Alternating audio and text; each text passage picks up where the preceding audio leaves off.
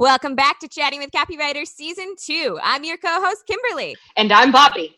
This season, we have more of your favorite ad breakdowns, insider marketing and copywriting tips, interviews, and more wacky questions that lead into interesting marketing subjects. It was like a 17-minute rant on how not to do something. You're listening to Chatting with Copywriters, and in this episode, we're going to be talking about what not to do when using an autoresponder. But before we get there, Bobby and I were having a quick chat before we pressed the little record button today.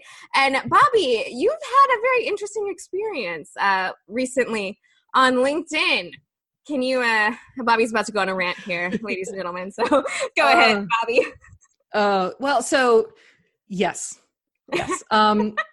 There's a lot of different ways to build businesses and to do outreach and even cold outreach. And we've talked about a couple of methods before, and I'm sure we'll get into a couple more, in the future. And LinkedIn is a very viable way to build business for a lot of people. However, because we have to make sure that the punctuation is correct. There's a wrong way to do this. And I most recently somebody reached out to me to be a connection. And I'm a habitual connector on LinkedIn. I'm just like, sure, yeah, let's connect.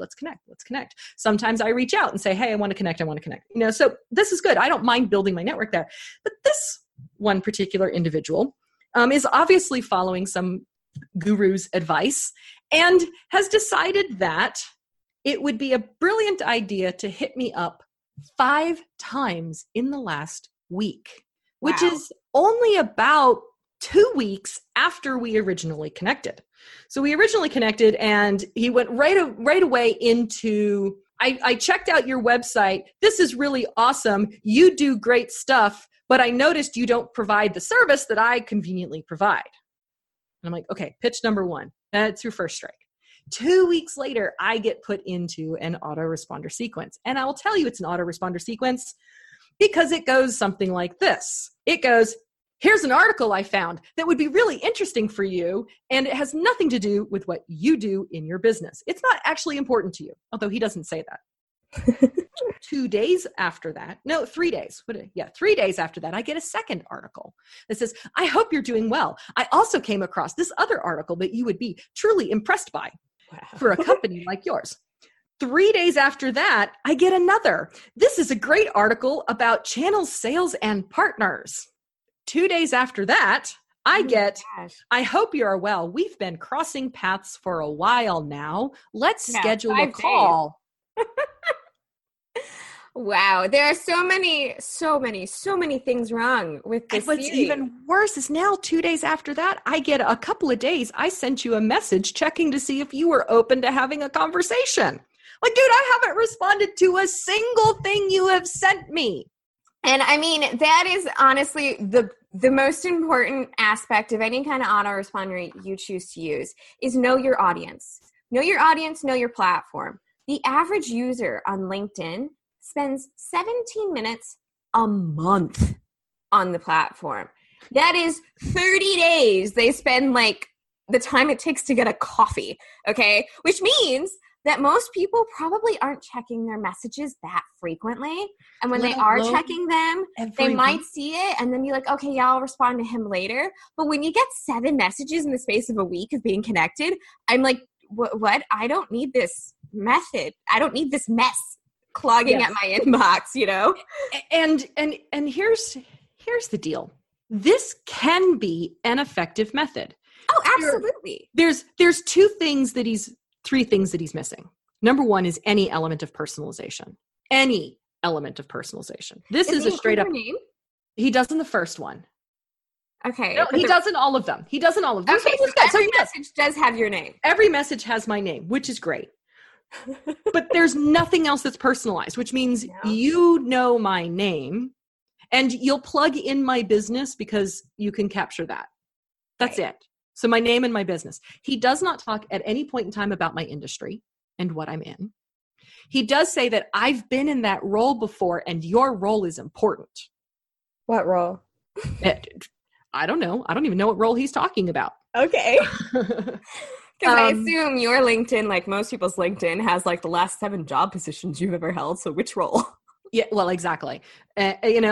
So there's no element of personalization in this, which means ding, ding, ding, autoresponder. That's, clue number one. Number two, these articles are self-serving on his part.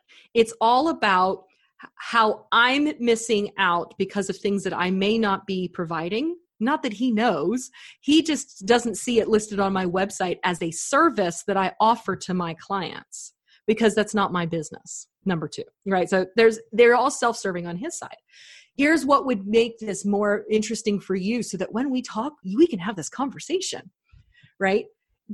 When I send out articles to people, to my connections, it's here's something that would benefit you, and it truly benefits you. I was thinking about you the other day because we were talking about, your son in football, and oh my God, here's, the latest trade to their favorite team. What do you think about this? That's connection building. That is where you build a relationship, not, I noticed you were missing SEO. So here's 8 different articles that talk to you about the benefits of SEO.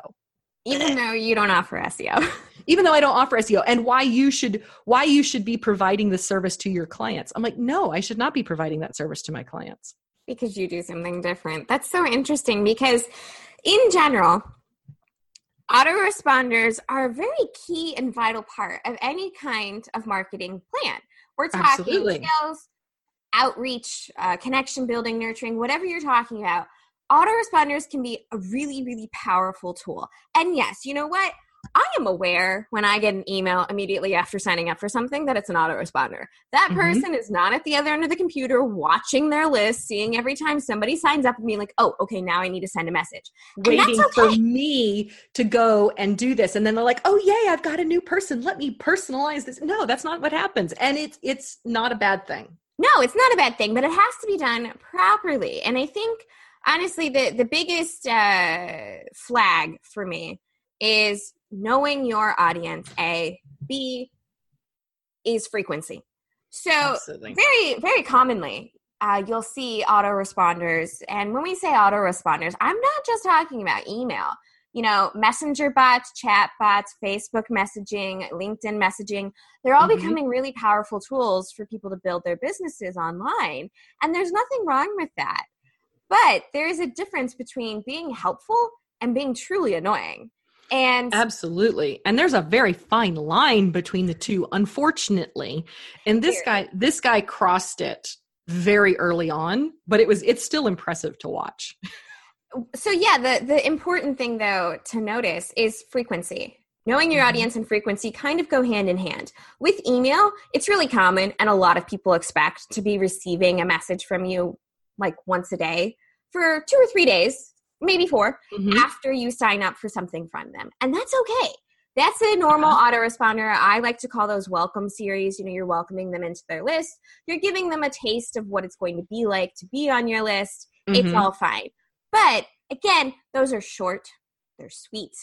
They are 3 or 4 days, and that's it. You're not going to start, sending them a message 15 times a day. And that is essentially what he's done on LinkedIn. Even though it's not 15 times in one day, it's the same type of thing. Because as we said, LinkedIn users, they're not on the platform as often. When they're on the platform, they have very specific goals in mind that are very different than when they're checking their inbox. So when you are talking about using an autoresponder of any kind, you really need to be aware of, okay, where is the person I'm talking to in the process of connecting with people, of looking for something, what is their mindset? And when you start sending messages, it sounds like a total of 12 maybe in 2 weeks. It's definitely it's 5, 6 in the last week that I've gotten. Yeah, so clearly this autoresponder is following the advice of some guru. Now, whether or not he's following it exactly the way that it was done, or he's decided to change it up a little bit is, that doesn't matter. The part that's really interesting is that final email that I've gotten so far, and it might be the final, it's just the most recent one that I've gotten from him, is I noticed that we've been crossing paths recently. No, we have not been crossing paths. You have been trying to establish a relationship, unsuccessfully, I might add.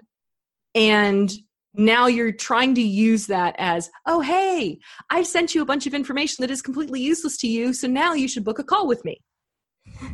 Absolutely. And let's transition a little bit into how this might apply in a traditional autoresponder, such as email.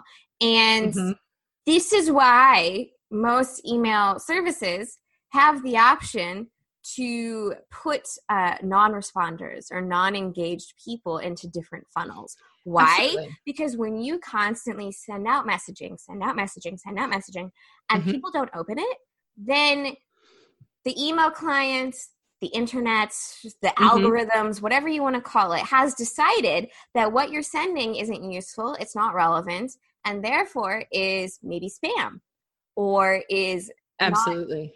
It may not go so far as spam. Your stuff's not going to go into a spam people folder. Don't want it, and so therefore it gets less priority. You get taken out of the inbox tab, so to speak, the priority tab in Gmail, and you get put in, whether it's social media or you get put in the promotions tab or any of the other tabs that are out there. This is part of what happens is people don't open it, or they realize that, oh, this guy feels like he's spamming me, so you mark him as spam, or you just don't open it, which means I don't really want it. Now, that's what unsubscribe buttons are for, and that's why unsubscribes go up quite a bit usually with this type of an aggressive autoresponder. And so, I mean, really what it comes down to is you can be aggressive in your autoresponder if, and only if, your audience in general is responding to it properly. Now, exactly. I may be the only person that this guy sends his stuff to that just is irritated by him. I have a feeling that I'm not, because it's so overwhelming in such a short period of time.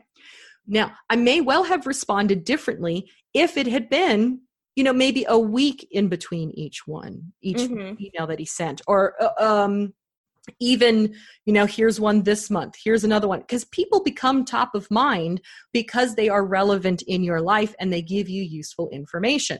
That's what the autoresponder is really trying to help this guy be. It's not effective for him in my situation. Maybe it is for his actual client, but this is absolutely not how to do an autoresponder to me, because I look at this and I'm like, yeah, there is zero chance, dude, that we are ever getting on a call. And quite frankly, I will remove him from my connection list because I'm not going to listen to this anymore. I don't need it. I have much better things to do with my time. And that's the problem of a crazy aggressive autoresponder, is you do end up losing people that could very well be your proper, real, qualified prospects because you've just irritated the crap out of them.